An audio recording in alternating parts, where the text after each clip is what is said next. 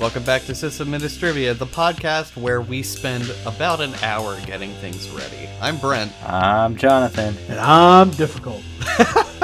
So, Peyton is on vacation this week. He's not at his usual recording setup, just as I was, 5 episodes ago? Yeah, earlier in the season.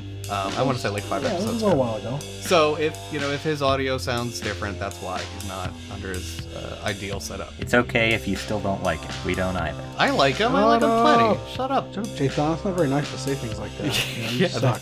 that's mean. You never say mean things to me. I'm always polite to you. Every time. We can take a poll on it on Twitter. Let me just tell you, The next Twitter poll is Peyton really, mean really to Jane. mean. Oh, that'd be great. So this is our last episode before the shit show, the season finale for season 1. That's exciting. Is it? Wait, Yeah, it is. is my number off? No, it is, because it's S1E21. Right. What the fuck is going on? Are you okay over there? Someone's losing it. I mean, are you okay? You're the one that just started maniacally laughing. I'm laughing at Brent not knowing his own schedule. I know. And the funny part is I'm usually the one that gets on everybody else's case about knowing the schedule, too. Well, I'm usually not late. Yeah. Anyways, so Anywho. tonight we'll be talking about Seedy Ends, mostly. We've got a lot of news topics, because a lot's been going on. But yeah, we've got a pretty good baddie. It's not the newest, but it's a good one, for sure. What's the matter? What are you laughing at? I'm laughing at the baddie. Oh, okay. All right. Same. Yeah. So yeah, we've got a pretty good show. I think it's going to be pretty laid back because it's the last real show of the season. It's also Thanksgiving Eve when we're recording this. Right. It is. And I'm supposed to be baking pies. It's not. Is it Eve if it's 10? I feel like Eve doesn't start until 11 p.m. It's only 8 here, but I've been drinking like it's 10. That's true. It's Jathan, Eve. It's Eve regardless. Right. It is the night before Thanksgiving. So I guess technically Thanksgiving Eve. Whatever. 'Twas the night before Thanksgiving. Shut up. It was the night before. Shut up and let's get on with the show. Exactly. What are you guys drinking? I am drinking Knob Creek. I hate you so much. I know. I decided that since Brent is always drinking Knob Creek, I should at least give it a chance because I do like whiskey a fair bit, so I picked the bottle up on my way home. Yeah? Well, it took everyone so long to get ready, except me, so I'm like halfway through the bottle at this point. Not quite. Jathan's drunk. I am Best drunk. show ever. Probably. Definitely drunk. Initial opinions of Knob Creek. It's okay. A little more burny than I'm used to. I kind of like a smoother experience with my whiskey. You'd probably like my my fancy drinking whiskey, the Jefferson's Reserve. That's really smooth. Yeah, I don't know. I drink scotch and like stuff. Okay. Scotch? You drink scotch and stuff?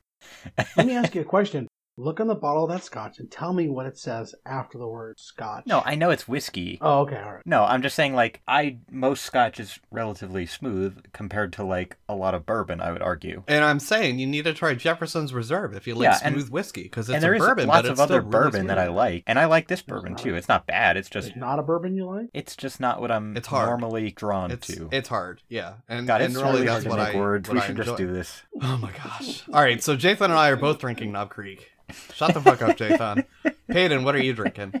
I'm being lame tonight. I have a Diet Dr. Pepper. That's fine. That's fine. Yeah. For all the times I've had just water, I think it's I'm fine. the only one that never quits on the fans. I don't really think they Um, tune in to listen to us drinking. Definitely, I mean, it's like a unique thing that we do. Yeah. Actually, it's not that unique, but it's just something we do that, people can relate to. Yeah, I've had that before, or whatever. It's just a little bit of an intro to our evening. It kind of loosens us up a little bit so we're not, stiff when we're talking or whatever. And So we're not I think- raging diehard alcoholics like Jathan. Good for well, you. Yeah. Okay. When you're should really Jathan, try it, I mean, though. you would be a raging diehard alcoholic anyway. So Are you guys ready to get the show on the road? I'm ready to Yeah, show. All On right. the show. Go ahead, Peyton. Take the news. Oh, I thought we were gonna let Jathan. Yeah, I got are one we- quick thing. Are you, No, Jathan, are you not going to do it? not the whole news, just a quick thing. The first one? He was gonna say one Okay. thing. And One then thing. Okay. it was gonna be Go my it. turn. So, season 1, episode 18, we had a baddie that presented a bank that was somewhere in Europe, Germany or Holland, maybe. It was Deutsche Bank or whatever. Yeah. And just- Essentially... Are you sober enough to do this right now? No, I'm good. I'm totally good. Okay. You know, it's going to be like last time, where it takes like 5 minutes to say like one sentence. It's not helping when you interrupt me. Yeah. Okay, What? go. So this bank only lets you have an 8-character PIN number as a password for their online banking service. They remember. Go. Get to the point. You could only have so many consecutive numbers, blah, blah, blah. There were a few parameters around it. God. I posed Yes, a question that was a sort of contest. If you could give me the number of combinations that allowed, I would send you a t-shirt when we actually had some. One of our oldest fans, I would argue, Vic, who I think is a member of Plug, right? Philly Linux user group. Yeah, Yes. Peyton and I met him in person. You've met him in person, too. Yeah, I met him at Hope. But in any case, Vic returned the correct solution. Vic, I'm sorry for second-guessing your solution, but I actually sort of forgot about some of the parameters, so I had to go back and redo my calculation. Yeah, But we were like, there's no way that's right. And then we were sitting there figuring out, and we're like, okay, we get a totally different number. Then about after 5 minutes, we were like, oh, actually, but what about X, Y, and Z? And then we figured out what those figured in. And Vic, yeah, you're totally right. So Yeah, Vic's smarter than us. Good job. Good Way to job, go, Vic. By the I'll way, clap for Jathan, the sentence you were looking for, where you could have saved so much time, is we had a contest to see how many possible permutations in a given set of rules That's were a big possible for word. PIN numbers. That's what they're called. They're called permutations. All right. All right, go ahead, I'm a Peyton, take the scientist. news. Okay, all right. So this is Peyton with the news. Okay. Let's see. First thing on the list is we have an iPhone prank video which crashes Apple smartphones. So I know that Apple's been in the news a lot. I know we talk about Apple a lot, but this is, That's you know, so meta. Apple's- Yeah, it's still, you know, very. So there is a video from Sina Weibo, or the Sina Weibo backed video sharing app. I have no idea how to say this. We'll link It plays to it. normally in the iPhone's video player, but once the video is finished, it can take up to a minute for the iPhone to lock up, requiring a forced reboot to recover it. Most people are unaware, and they continue to use their smartphone until it won't turn back on or locks up in an app with the home screen or spinning loading logo on a black screen. So be careful of any videos you play on your phone. There are so many iPhone crash bugs. In the next bit of news about the iPhone, there's a way to bypass the iPhone passcode to access photos and messages. I believe that this has been something that's been around for a while. It's just a new version of this, possibly. So no, normally, if you don't have Touch ID, it's anyone with access to your phone can access your personal photos and messages. It's a new flaw discovered in iOS 8 and newer, including 10.2 Beta 3, which allows anyone to access it using the benevolent nature of Apple's personal assistant Siri. You just need to find out the phone number of the target's iPhone and access the phone for a few minutes. You can hold down the home button of the target's iPhone, activate Siri, and simply ask, "Who am I?" And Siri will reply with the phone number that you're using. And there's steps in here about how to do so. We are not going to release those steps except in the link. Have fun. Don't do anything I wouldn't do.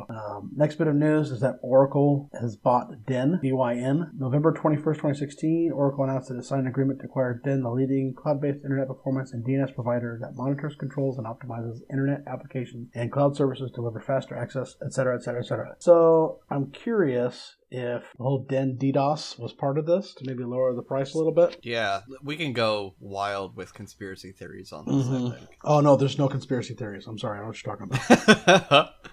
We would never, ever do anything like that. Never.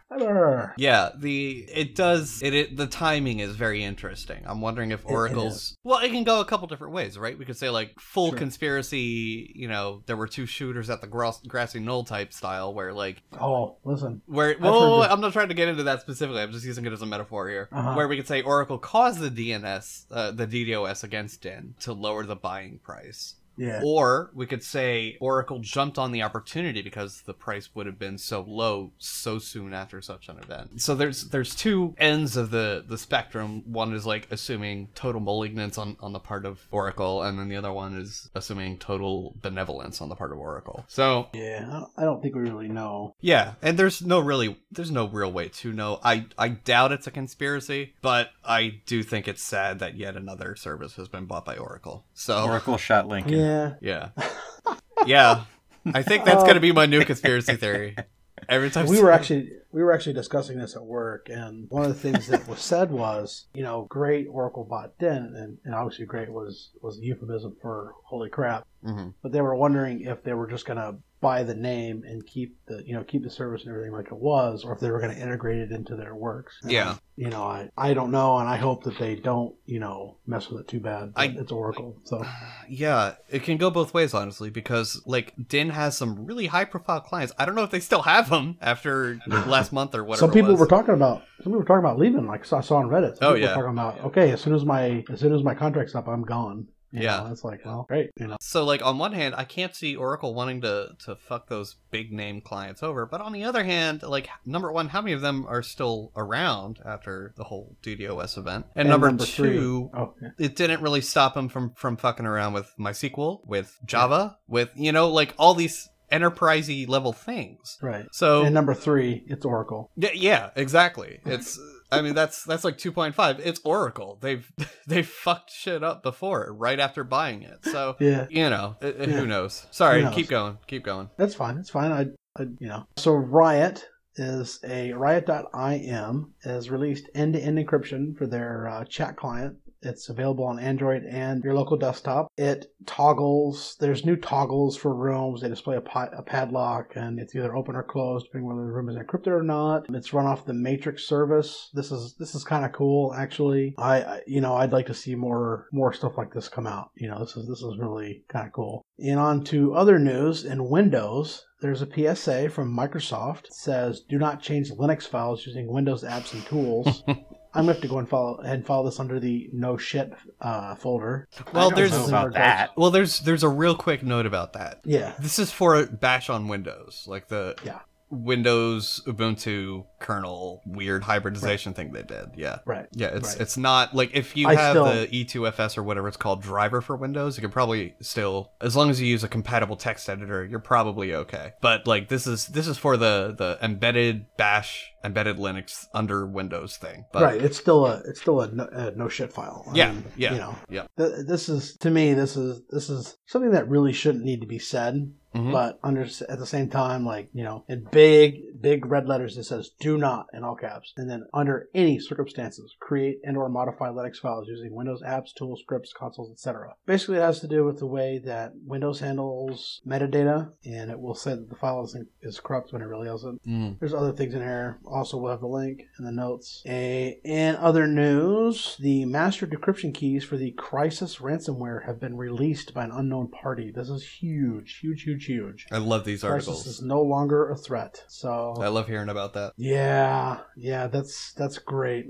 Makes me really happy to see that. We'll post the link here as well. Mm-hmm. Next thing is the Black Nurse attack. Now the article is a little bit of a clickbait. It says Black Nurse attack can bring an entire business offline with just one laptop. Well, but this is actually saying that it's a newly discovered denial of service method that can easily sabotage high-end network hardware without even needing extensive equipment. It needs one laptop to fulfill the deed. So it's called Black Nurse. It sends out a certain ICMP error message in low volume. This message can easily overwhelm the processor of a firewall. The interconnection is fairly quick. The method just needs one laptop to conduct the massive attack. So isn't this why you would turn off ICMP response? I mean, I know that a lot of equipment out there does turn it off or ignore it.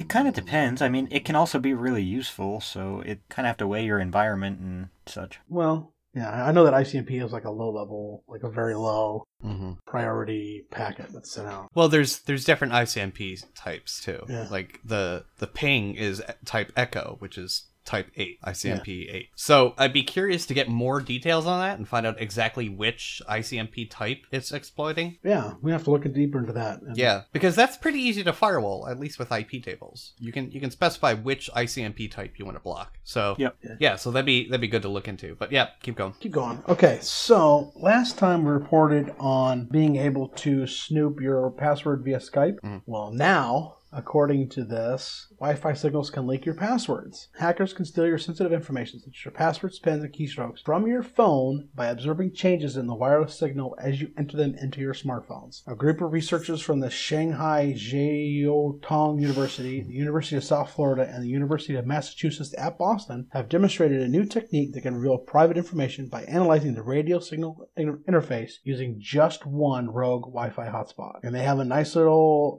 demonstration here of how your fingers are and everything. It tracks how your fingers move on the smartphone screen, etc. And they have a nice little module that shows it too as well. This is actually really interesting. So that's that. Mm-hmm. And Linux is now running on 99.6% of the top 500 supercomputers. That's 498, I want to say. Yep, 498 out of 500. So that's fantastic. Windows is not in that list at all. The other two, if you're curious, are AIX, and I didn't. It's a little bit clumsy to put together the actual list they use. Like, you can see an access to like all of the systems that are on the list, but it's hard to get the top 500 and then grep out like the actual OS. But two of those are AIX, and I'm going to guess they're not in the first 100. So the very first one is in the National Supercomputing Center in Wuxi. I have no idea how to say that. It's the Sunway Tehulite. It has a speed of 93, I want to say petaflops, P-flop. Yeah. The second one is also based in China. Go ahead. That's one iteration higher than teraflops for those keeping track at home. Right. Out of the top 10 fastest, USA has 5, Japan and China have 2, and Switzerland has 1. US and China both have 171 supercomputers each in the list of the top 500. So I don't think AIX is in the top. It's not in the top 10 as far as I did see one IBM. Nope. The machine. IBM is in here, so I think that's going to be AIX most likely. Yeah. Power. Yeah, but you can also run Linux on Power too. Sure you can. So I don't know, and that's why I said like the details are hazy. But suffice to say, it's pretty impressive that Linux is on 99.6% of the 500 fastest computers in the world. So and no Windows. Right? Yeah. And on to the darker side of our news broadcast. If you were on Adult Friend Finder, there's been a network hack, and 412 million accounts have been exposed. Make sure you change your password. Honestly, like I feel like because there's like ad for them, right? There's like skeezy looking ads for Adult Friend Finder everywhere, and you're like, there's no way this place is legit. Apparently, they're not. Like they're legit in the sense that they're actually trying to do something, but like obviously they don't. They haven't hired good sysadmins, so it's probably some guy like sitting in his basement, Like, so if you want to pursue some sort of dating app in whatever sort of vein that may be, don't use it. Don't pick one that like advertises the way they do with like flashy banners everywhere, Well, they used to be the only way you could find stuff like that for the longest time, I think. And then Plenty of Fish and OkCupid and no, there's been like online dating services and dating sites and stuff. Yeah, I think they were the first ones to actually cater specifically to like sexual hookups. From what I understand. Right. Well, I mean, the Ashley Madison hack was this year too. I remember. Yep. So I mean, if you're gonna be on one of those sites, don't use your same password. I mean, maybe come on, maybe just have better discretion in choosing your source of illicit sexual conduct. You just go on Twitter or Facebook and there you go. Tag the hot girl to tweet. Slide into them DMs. My gosh, I can't believe I just said that phrase. Yeah. Wow. All right. Wow. Wow. So that's it for news. Nothing like just tweeting that you want to bone. And that's Peyton with the news. Ba-dum-bum. Wait, I'm going to tweet that right now. For those listening, I hope you see this tweet. From the podcast account? Yes. There's nothing like tweeting you wanna bone. Close quotation, hyphen, Jathan. Nope, I'm gonna use your Twitter handle for this. JR Damasi. Oh, God. Damasi, excuse me. There you go. Oh, look at that. I got a notification.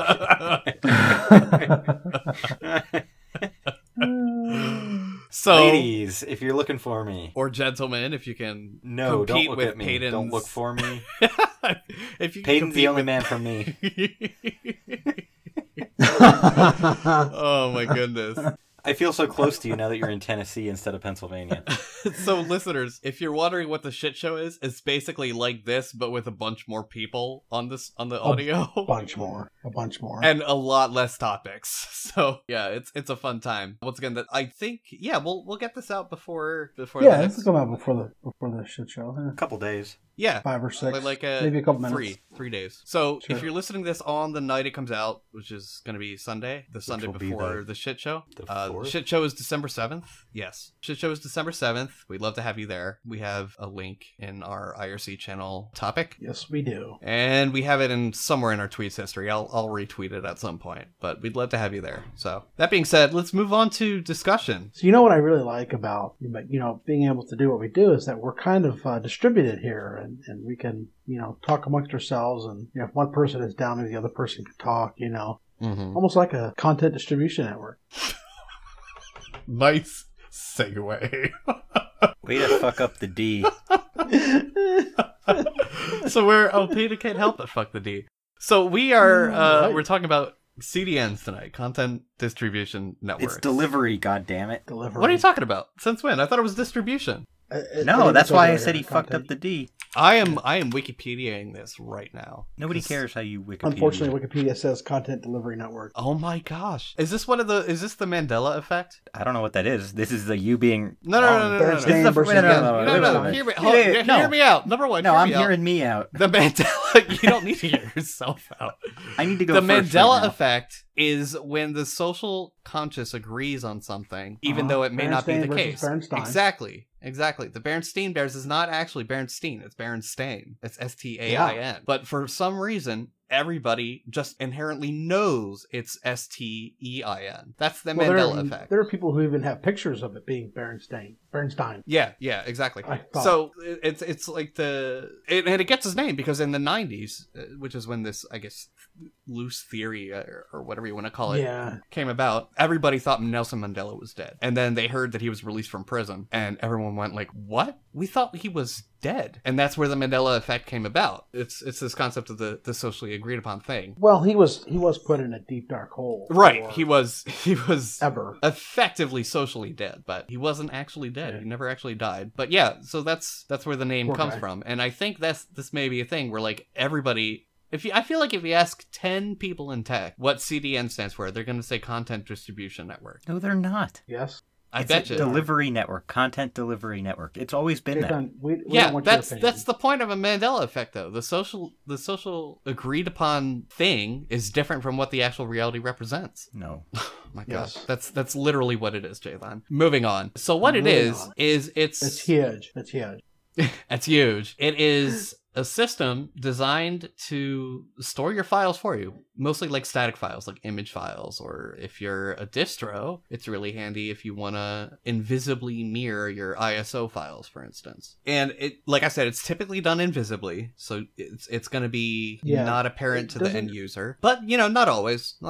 And it's very handy for getting larger files to a lot of people at once without bogging up your main web server. Right. Did anyone have anything to add to that? Well, Not necessarily. I mean, at its very basic level, that Yeah. is what it is. Mm-hmm. What were you saying, Peyton? I mean, it's just it's like the Amazon. Isn't Amazon one of the big users of CDN? I think that they have their own at this point. Yeah, I Isn't think it they have their own AWS or whatever offering. it is? I think that's technically what S3 can do for you. Is there's like an S3 CDN offering. I know that Linode has a CDN offering as well. Like you can set up multiple data centers in multiple locations, or you can have multiple servers in multiple data centers, and then you have your own CDN as well. I want to say, off the top of my head, I want to say Two Cows were the very first people to introduce a CDN. I want to say that's the case. I can't weigh in on that. Yeah, I'd have to check that, or if you're listening and you want to fact check us, feel free. I'm pretty sure Two Cows were the first people to offer such a thing, but since then it's taken off. Like everybody has their own CDN offering now. But it's got a bunch of advantages. It's got maybe one or two disadvantages. We'll get into those a little bit later. But let's focus on the advantages. Actually, you know what? First, I want to start off by talking about Cloudflare. Excuse me. I believe they do have a CDN offering, but when you say Cloudflare to a person, assuming they know what you're talking about, they're not thinking of their CDN. They're thinking of their reverse proxy or the reverse caching proxy, not the actual CDN concept. So they're not storing the files for you. They are acting as a middleman, like a broker for the web traffic. If Now, you will. they do offer a true CDN now. That's I right. looked this up beforehand because I we talked about this. Yep, we talked about it for a little bit in the pre-meeting. They do have one now, but that's not what they started out doing, and that's not what And it's still predominantly not what they're known for, or their exactly. purpose, I'd say. Yeah, it's not their it's not the eponymous Cloudflare, you know? So while it is applicable in a way to the discussion, it's not really what we're talking about. It can certainly help with a lot of these same measures that CDNs help with. Could be a good topic also for a different night. Sure, but they don't really have that many competitors, so we can't really talk about it very top-down sort of a thing. We could talk about the concept, though, of a reverse proxy. Yeah, sure. Yeah, we'll talk about that in season 2, I guess. Yeah, sure. You betcha. You betcha. Eh? So You betcha.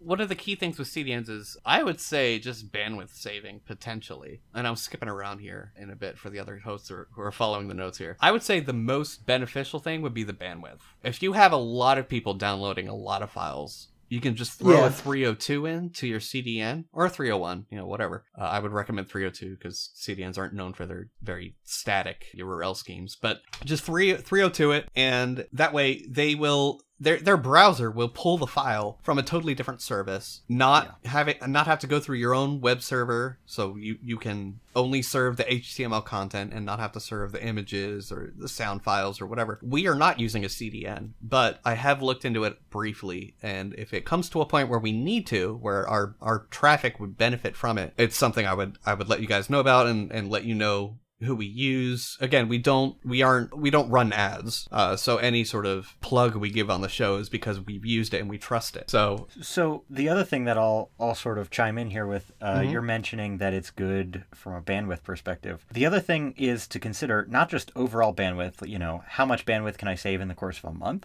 but you can often save a lot of money by using a CDN if you use the CDN to compensate for peak bandwidth. So, if you run a less robust server, that ends up costing you a lot less long term than paying for the CDN. That makes sense, right? Yeah. You understand what I'm saying. Yeah, I get it. Our listeners might not, but I do. Well, basically, if you can get away with a lower end web server because you're using a CDN to serve a majority of your content or the larger portion of your content, it can end up being a cost savings over just getting a larger web server, a more robust one that will be able to handle your peak traffic, basically. Sure. Yeah, and it all depends on your upstream provider. Right, like some charge by flat rate with overage, or some will just shut you off once you reach your quota, and others do it by meter, where they charge for what you use, or they will downscale you if you overuse a certain amount, things like that. I'm also thinking really about like concurrent connections as opposed to... Yeah, it helps a lot with that too. Usually, like, CDNs are built for this kind of thing. They are very robust systems specifically targeted at serving static files. Yeah, and they've got a lot of redundancy built in, Yep. and they're very distributed often. Yeah, so that's another good benefit. Ones especially.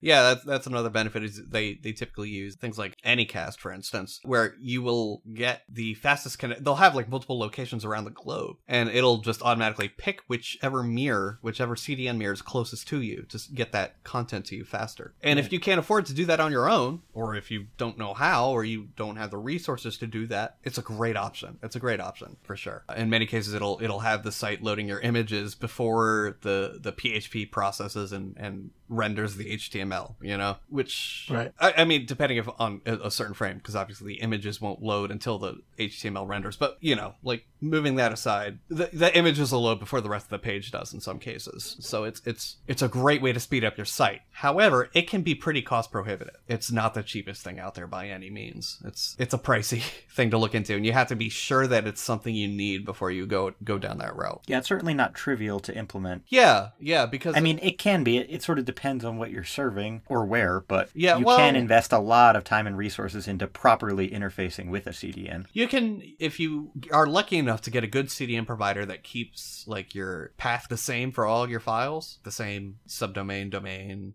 URL path, and then all the changes with the file names and the directories you specify. You can pretty easily do that with like some regexing in either Apache or Nginx. You can easily make that serve a 302 instead to whatever the CDN is without even having to rewrite your own web app. So that's super handy. So it's not that difficult to implement, I would say. It all depends on what the CDN gives you and how robust and flexible and user-friendly their systems are, for sure. Jathan, what did you mean by security? Well, really, if you're using a true true CDN as opposed to a reverse proxy like Cloudflare, Mm-hmm. you do have to trust them with whatever content you're giving them. Sure. And now, granted, I would argue that if you're running some high security application, if you have the need for something like a CDN, you should be developing some kind of in-house load balancing and distribution that is separate from your main web server or whatever, but it's still something to be aware of. I mean, in any way, if you're giving them your files essentially and there's some kind of breach that affects them such that somebody else gets a hold of your files that couldn't get them anyway, I don't know when that would necessarily apply, but I don't know. I mean, would you just send anybody your files? Depends what they are, of course. Like, if it's just images I plan on displaying on a website anyways, sure. But, I mean, I wouldn't really want to use them for document exchange and things like that. Yeah. Why not? Why not? Well, because of the reasons we just said, basically. I mean... No, I mean, right. Okay. Yeah. Right. That's not what I meant. What did you mean? Go ahead and clarify. Well, I don't know. Basically, I mean, Brent, you said that you would use them for, like, images or whatever, but then you said you would use them for something else, and I was just hoping you would. I don't know. I think I missed part of what you were saying there about the security, about it. Well, it's what ultimately... I actually think that for the first time ever, Brent is taking the stance that the security implications are not really that severe or grave. Maybe. It depends.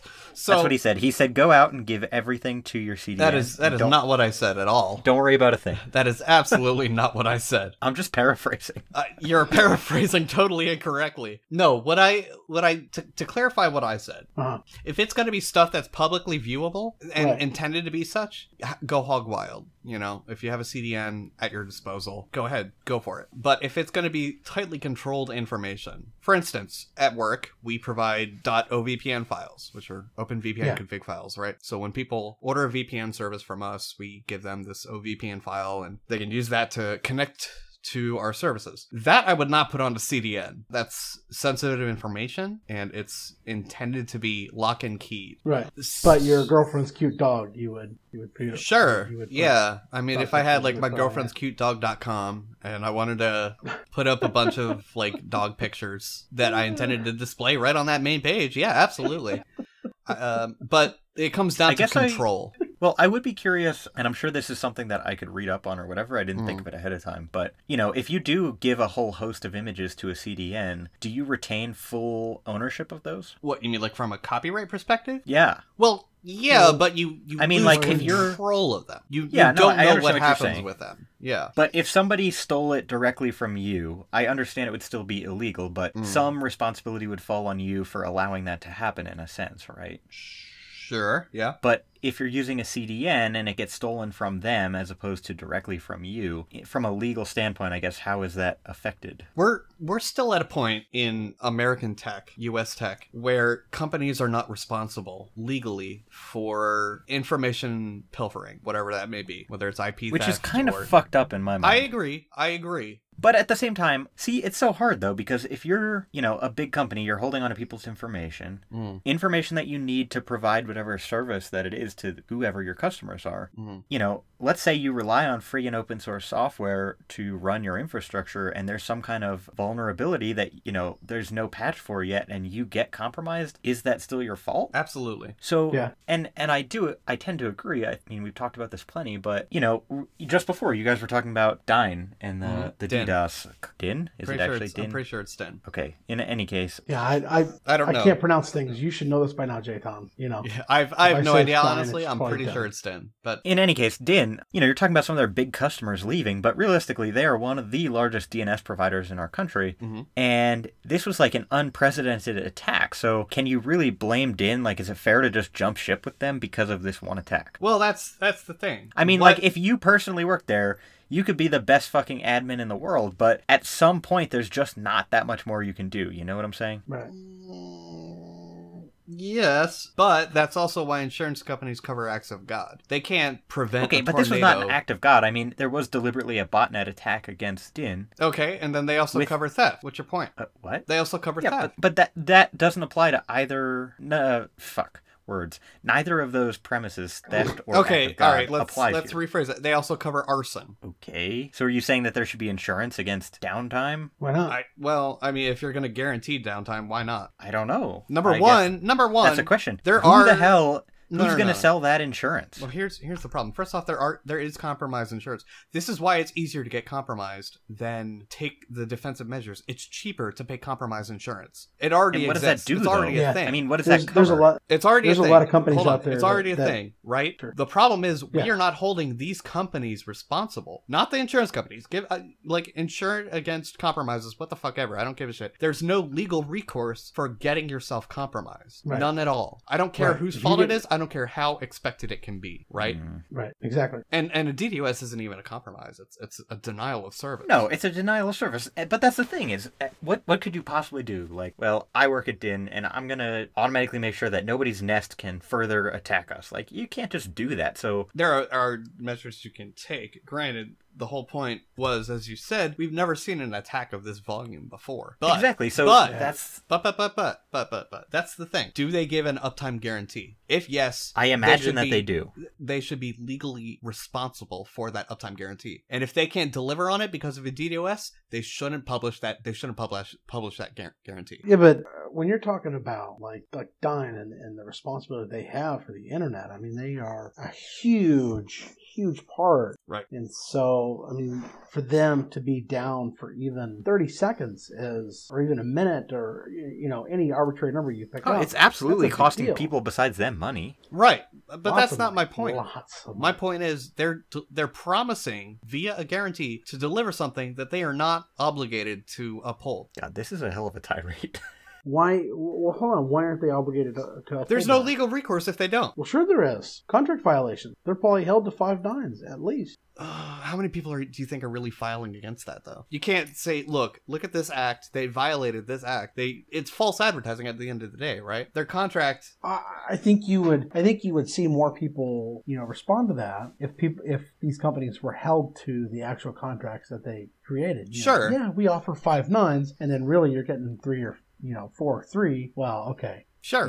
But, my point is nobody's doing anything about it, and it's to the point where it's bleeding over into I can agree. into beyond the contracts. Yeah, I can agree with that. You know what I'm saying? Yeah. So at that point, as much of a laissez-faire capitalist as I am secretly deep down inside, which is funny because I'm like the most anarchist person I know, the reality of it is we live in capitalism, so why not laissez-faire capitalism sort of thing? Sure, bring it on. As much of a laissez-faire capitalist as I am in that sense, there needs to be some sort of guarantee that these companies aren't lying. I think it's just so difficult because if you look at... Go ahead. No. Go ahead. Well, if you look at typical forms of commerce that we think of, trade agreements locally or even with other countries, there's so much more regulation on it because you can see it, you know that there's a truck crossing the border, it has these goods, it's going to Mexico, there's import taxes and tariffs and blah, blah, blah, whatever. But the internet is so much, in some ways it's more transparent in the sense that anybody can deal with anybody. But in other ways it's less transparent. It's a lot harder to govern what's happening on the internet because you can't watch it happen. You can't monitor it, I'm not asking for that. I don't want No, the I know, government but to I'm just saying, what kind of judge today is qualified to make a ruling on whether or not DIN violated their uptime agreement? Like, how do you measure uptime? That's just something that legally there is. How you measure uptime. Yeah, like you check but on that particular status. day, thinking back to that DDoS, there was one moment where you could contact GitHub and there was another moment where you couldn't. So, does that all count as downtime? Or, was there 45 and a half seconds of uptime and then 3 seconds of downtime? There's just no good way to keep track of that. Sure. Yeah. That we implement it ourselves. I mean, we use a third party, but we, as in day job. Okay. We track uptime. You track uptime of a server. No, we track uptime of all our servers. And a service. Sure. But DNS is not like a typical service. It absolutely is. You can run a query against it every second. DNS is fucking massive. Yeah, my point is, I And just said you run a query against the resolver every second. If it fails, that's downtime until the next time it resolves. Period. Okay, and that's how you who's measure going to keep uptime. track of that? Is it going to be on some regulatory government agency to make that kind of query? No, but you can absolutely do it yourself. And that's why you can hire a third party to do it. An impartial third party to do that. Hell, the service that my company uses, they can do that. They can do DNS resolution checks. All right. And they can do it from multiple locations at once. They can do it from like I don't know. 16 I just feel different like locations at once. Maybe you're oversimplifying in this exact example. Look, all I know is that It was a fucking huge attack on the largest DNS provider that we know to exist. But also, there's nothing being done about it. These companies don't know that, though. I do.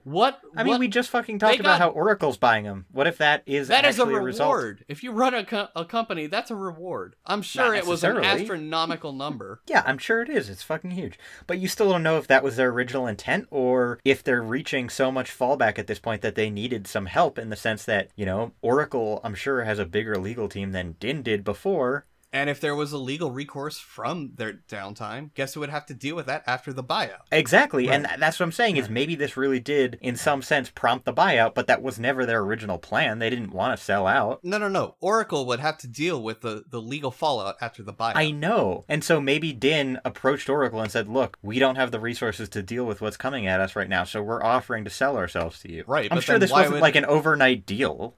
Sure. Well, we don't know that also. No, we have no idea. And that's why I'm just proposing it. But, I mean, what if this really was this one event, has so much legal recourse for DIN? But it doesn't. That's my whole point. You don't know that, though. It doesn't. You don't know that. You don't doesn't. know. Wait, you don't fucking know that. You can't say that with any conviction. I absolutely can. Have you seen anything in the news? Because I guarantee you, if companies actually plan on pursuing legal action, it would be all over. Really? Because all the news about shit like this is just all over all the time. You want to bet? You can look. It isn't, though. Look at all. Dude, look up all the lawsuits presented against Apple, against Microsoft for the most stupid, inane shit. But those are huge companies that people, it's on the public record, know about. No. I understand that. Okay. Well, I'm just saying, to an average person, Apple, Google are extremely visible. But how many people knew about DIN before? I did. I know you did. You're a fucking systems administrator. But did your mom? All right. What about the Cisco lawsuits? No. Okay. Seriously, did your mom know about DIN? No, but what about the Cisco lawsuits? Did she know about Google? Right, but not the lawsuits. Yeah, I bet she hears about it, though. Probably not. I'm saying, I don't know. There's different levels, right? There's different CNN circles. covers Apple and Samsung lawsuits. I feel like you're reaching, Jathan. I feel like you're reaching. I might be. I don't really have like a strong opinion either way. I'm kind of just playing devil's advocate in a sense. Actually. But I do think it's important to think about. I can't believe we started talking about CD Ends, and now we're 15 we minutes got in. So far off. But this is why people love us, obviously. Yeah, right. No, not really. Because I'm right all the time. No, you are absolutely not right all the time. Power to the people, I'm right. All right, how does power to the people have anything to do? I don't really know at all. What the fuck? I'm reaching now. Yeah. Now I'm reaching. Listen, you're thinking that he actually has something valid to say 90% of the time. Come on. He's just arguing to flesh out. No, I'm trying to present very valid points. I think that and some of them are valid, possible. But my point is they wouldn't be valid if we had some sort of legal recourse for this kind of shit. I'm not a lawyer. I don't claim to know how disagreeing the with best way that. to implement it. I'm saying right now we have nothing. Nothing. And I agree with you. I'm just telling you that to implement that kind of structure or monitoring or system that could even begin to not only monitor but then also make a judgment on that kind of thing the is just not something. Make a judgment. They could just give you a number of how many times it was up versus how many times it was down out of all the checks, and you can get a and say you say that it's that simple right now, but how many things are actually that simple when they go to court? Well, if you have the numbers right there and you've got like 30 pages of one day of checks, yeah, it's pretty simple. That's evidence. You and that I is would both straight agree. Up hard evidence. Yeah, well, it does not always work that way in a court of law. However,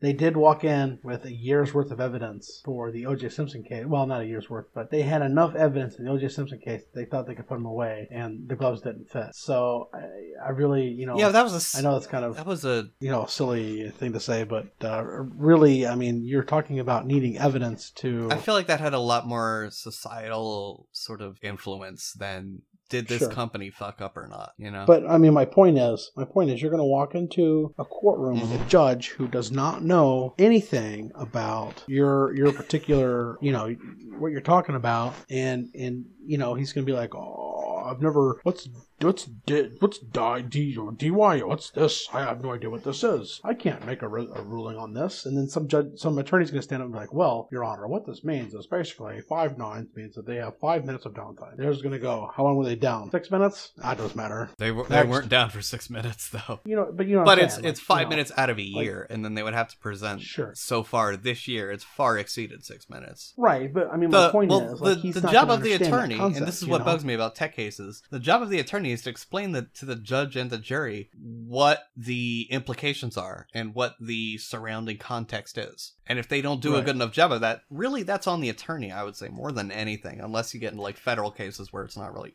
past that. But in simple cases where it's a judge, jury, plaintiff, defendant, it is the job of the attorneys to explain the significance of the evidence. Absolutely, yeah. So it would be up to them to do that, and I feel like they could easily do that if they've got 30 sheets that, give hard numbers, and they can even bring in evidences like mathematicians being like, and computer scientists too, saying, yeah, it's totally possible that this was done, or it's not possible that this could be achieved, and they were falsely advertising this uptime, things like that. Well, I don't know. I think basically, as long as they can boil it down to the judge or whoever is making the decision, that's great. The problem sometimes is that these contracts are usually worded in such a way that, you can squirrel your way out of anything, We said up to 5/9, or whatever. I mean, I guarantee you there's a language in that contract somewhere that says they can provide 5/9, but then that's based on, Well, then you get it. Maybe there's another. I mean, there's clauses in there about this or that or the other thing, and yeah, but then you get into attorney wars where it's one attorney finding loopholes and the other one finding loopholes in his defense. But that's why you what have they attorneys. do. Yeah, that's what they do. Like it's not. It doesn't really provide a strength in one way or the other because the other side is just as liable to look for loopholes. So right. I mean that's the whole thing with attorneys. Anyways, they will find every loophole. Mm-hmm. Oh, we're supposed to go to your mom's dinner at 6. Well, actually, we made an agreement 3 months ago that said that on this date we didn't have to go to your mom's. And then the other attorney would say, "Do you have it in writing? Because how do I know?" Yeah, right, exactly. Yeah, and that's the game of attorneys. But my point is, we don't even have that available to us. We don't even have any sort of like real, tangible sort of. So. We don't have a way of holding these companies accountable to what they promise. Right. Sorry, guys. I know we said we were going to talk about Seedy Ends. Seriously got off topic. But Seedy Ends are pretty simple. Okay. Like, it's basically just an FTP server somewhere with an HTTP interface that you can 302 to. And that's it. That's Seedy Ends. Done. Thank God we picked that as a topic. Yeah. I mean, wow. Yeah, true. Although we probably wouldn't have launched into this sort of side topic if we didn't even have that as a main topic. Yeah, I certainly don't think it's awful that we're talking about this. Right. Yeah. So basically, I was poking at my node, and they have a node balancer, which I'm assuming is the same as a CDN. It's more like it's like a load balancing more than a CDN, but yeah, it's like what's the thing I'm thinking of? Jathan, what's the name of it? I don't know. Jathan, what's the name? name? The traffic balancer. Jathan, it's not your fault, Jathan. An open source project? Yeah. Nope. It's not HTTP specific. It's Jathan. It's not your fault, buddy. I think you can actually use Squid to load balance. HTTP stuff, yeah. And HTTPS if you have the right search set up. But no, it's not HTTP specific. It's not Nginx. It's not Squid. It's RA proxy, I think. HA proxy. HA proxy is what I'm thinking of. It's probably what my guess is the whole node balancer thing that they're using is. They turn up multiple instances of your node underneath and then either use Anycast or HA proxy to balance the traffic. Anyways, I think that's what they're doing. We didn't even get into that because that's going to be a topic closer to reverse proxying rather than this topic. That's another good topic though. Yeah, but we'll talk about that in season 2. Yeah. No. Yeah. Okay. Wow. That just. I think we're done with this because we're kind of reached a stalemate. I think. Yep. Maybe one of our legal friends will chime in and tell us we're all idiots. Yeah, Skip, if you're listening, so I know you do a lot of legal reporting as well. So if you have any insight, we would love to hear it. Yeah, let's go on to the baddies. Jathan, are you sober enough for the baddies? Yeah, I sort of stopped, so I'm getting better. Okay. I haven't eaten dinner yet though, so that would be. All right, just fucking do the baddies. That'd be nice. Okay, this one's a little bit old. We found it, I think, when we were looking for one for last episode, and we found 2 good ones, so we just held on to this one. Yeah. Headline reads: IT security negligence of Indian embassies leads to hack, and this This is on BeEncrypted.com, which their news goes back and forth for me. They have some good stuff, some that's not so good. Mm-hmm. So this is dated November 7th, 2016. Two gray hat security pen testers duo, that is not a good sentence, known by the name Kapusky and Kazimierz. He's worse than I am. No, that's what I just read it as it is. But anyway, breached the Indian embassies in 7 countries, including Switzerland, Romania, Malawi, fuck, I'm drunk. Okay, Libya, and Italy. The two security pentester evangelists turned gray hat to raise awareness of cybersecurity and force websites administrators to take security measures on a serious level. Hey, here's an idea. Instead of reading the article, which people can do once they click on the link, I'm just going to tell you now. Just tell them. So basically, they found an SQL. What are you laughing at me? They found a SQL injection in the site, and they were able to breach the database, which had information for like over 900 people in it from all these different countries. Initially, they didn't actually release any details of this. They just reached out to the Indian embassies, and the Indian embassy basically said, well, we'll fix it later. So then they actually went on to make it public. They did not release anything that could be used against those people, so that's really generous. But it does seem that this action of them releasing it publicly has led to it being fixed. So hats off to the hackers who did this, because they did it in a very responsible fashion, I would argue. Yeah, that's a non-sarcastic hats off. Yeah, no, that's a really hats off. But who do we give the sarcastic hats off to? The sarcastic hats off goes to the Indian government. Whoever's in charge of these websites, you really should not be opening yourself up to SQL injection, especially for websites that have information apparently about 900 of your citizens. So, and then be dismissive when someone reaches out to you. Yeah, especially if somebody is kind enough to tell you that they've done this to your site. So you get a baddie. Sorry, India. We still like you a lot, I guess. Oh, goodness. Yeah. Gosh. All right, well, that's great. I'm drunk. I'm gonna. Yeah, you need to get to bed. I need to eat. Hi, drunk. I'm paid. Nice to meet you. Fucker. Okay, this has been Sysadmin Trivia. I'm Brent. I'm Jonathan. And I'm Peyton. Sarah. The kids were all lined up to see old Santa Claus, to tell him what they want for Christmas, but things aren't like before because little Joey wants an Xbox, and Lisa wants an iPad Air. Michael wants his videos to go viral as Santa slumps in his chair. Mary wants a Nintendo 3DS, one that's colored lime. And Santa got sad when Timmy asked for an Android, but not the robot kind. Then it was Sally's turn, and she looked at him with such a grin. Santa asked what she wanted, and this is what she said to him. I want a ukulele for Christmas to write and play my own songs. I want to be like ukulele, I can have my own sing-along. George Formby is my ukulele idol, odd for someone of my youth. But a ukulele for Christmas, it's 4 strings and the truth. Santa couldn't believe it. He said, don't you want a smartphone? No, not me, she said with glee. I want to play just like J. Chalmers don't. Fun Belief is really neat, and Tiny Tim wasn't that bizarre. I want to do it with Jake Shimabukuro at a Tiny Desk concert at NPR. A ukulele for Christmas, to me it's more than a toy. Gadgets need upgrading, it's all a consumer ploy. Ukulele doesn't have a battery and needs to use Wi-Fi. You just pluck the strings out, music rings with the sound of ancient Hawaii.